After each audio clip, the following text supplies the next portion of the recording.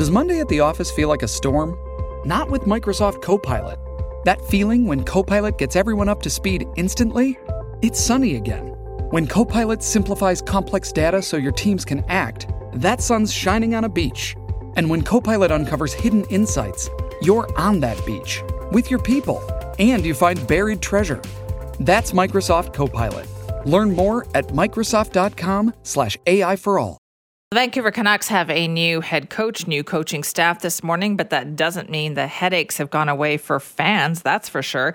Let's talk about the changes and really what we have seen from the team's management over the last week or so. Joining us now is Matt Sekeres, co-host of the Sekeres and Price Show. Good morning, Matt. Good morning, Simi. And boy, what the Canucks wouldn't give for the serenity of Dolly Parton and Kenny Rogers. Right. Islands in the Stream, huh? I think that's probably playing in Jim Rutherford's office somewhere as he's saying serenity now, serenity now. After this weekend, they need some serenity. No kidding. And I listened to that press conference yesterday, too. I thought it interesting that Jim Rutherford was kind of blaming it on leaks in the media, where I thought, I feel like it's symptomatic of something bigger here. Well, and especially since he's been the source of leaks in the media over the years, and particularly during this chapter. Now, it sounded like they came out and wanted to do the right thing.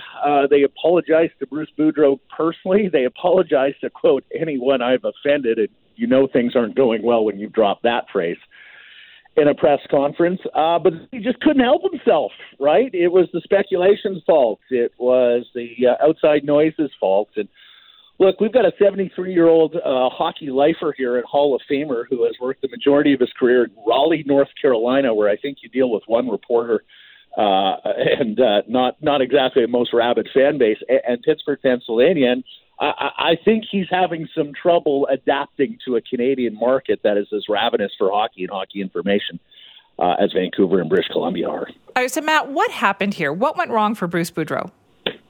Well, bad process. An interventionist owner who thought he would go and ride to the rescue and play hero and fix the problem last year. After they fired Jim Benning, the general manager, and the head coach Travis Green, Francesco Aquilini, the chairman, personally went out and hired Bruce Boudreau, and then went about hiring a president of hockey operations who went about hiring a general manager. So ass backwards, bad process. This coach was not the choice of the GM and the president of hockey operations. That became clear over the last year. I mean, Jim Rutherford certainly was harsh in his criticism of Bruce Boudreau, the way the team plays, the way the team practices.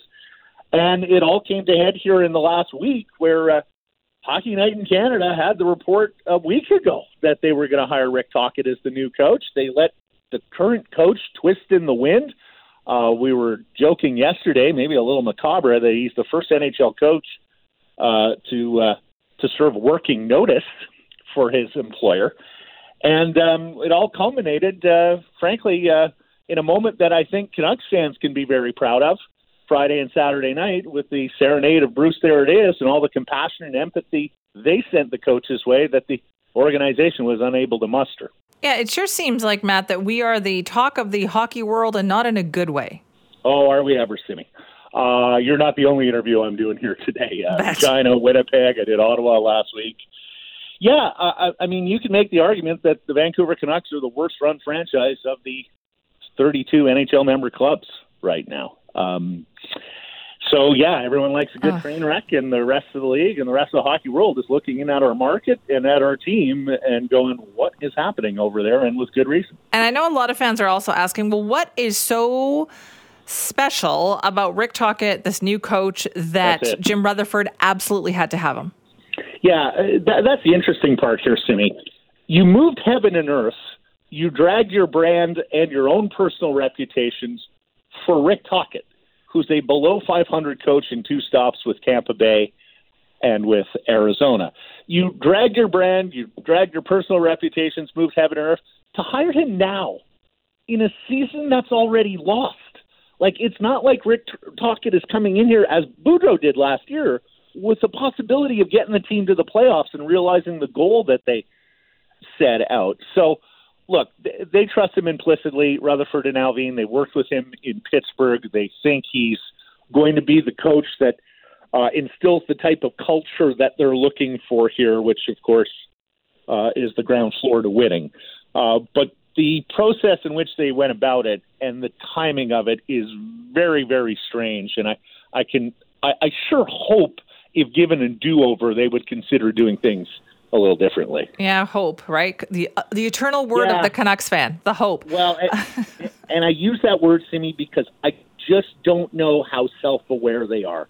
I'm not sure if they actually understand and realize the damage that they did to their brand and with their fans over this past week. And what about I'm not sure that's it. Like, they didn't articulate that clearly yesterday. They seem to be more willing to push back against it and be a little defiant in the face of it rather than a full acceptance. Right. And what does that do for the potential hire or the attraction of star players to here? Like, who wants to come here if this is the way we do things?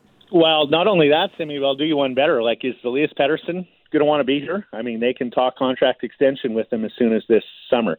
Quinn Hughes is under a long-term contract. Get to a point where he goes, enough is enough. I don't think this organization is capable of building a winner. I want to go elsewhere. So I'm more concerned about the great young players they have on the team than about attracting free agents. The thing about free agency, they don't have any cap space anyways. I mean, they poorly manage the salary cap on top of everything else they poorly manage. So, to me, that's a lesser concern compared to the guys who you have in-house who have been career Canucks and that you want to keep here.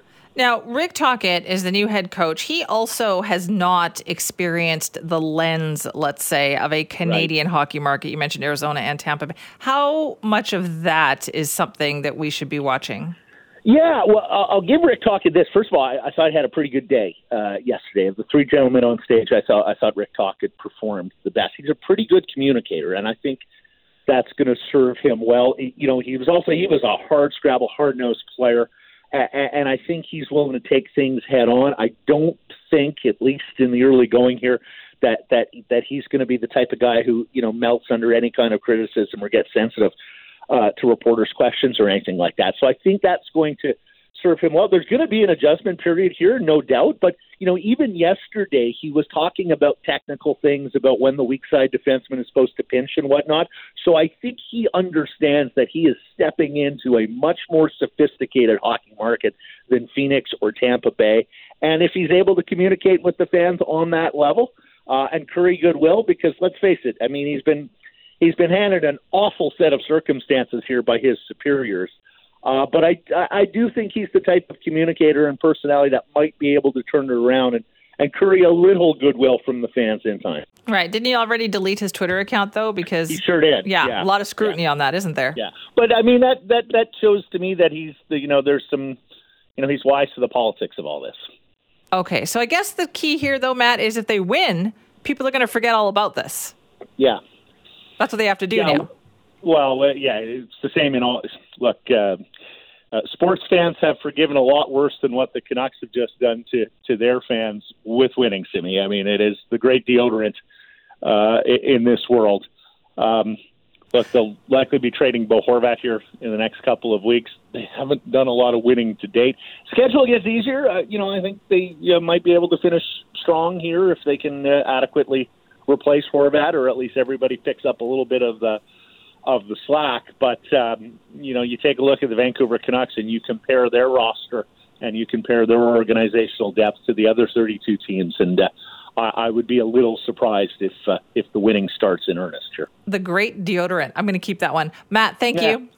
Hey, thank you. Appreciate Have a good day. That's Matt Sekeres, co-host of the Sekeres and Price Show, talking about the state of our Vancouver Canucks today. Lots of fans pretty unhappy. How unhappy are you, though? Enough to get off that bandwagon? Simi at cknw.com.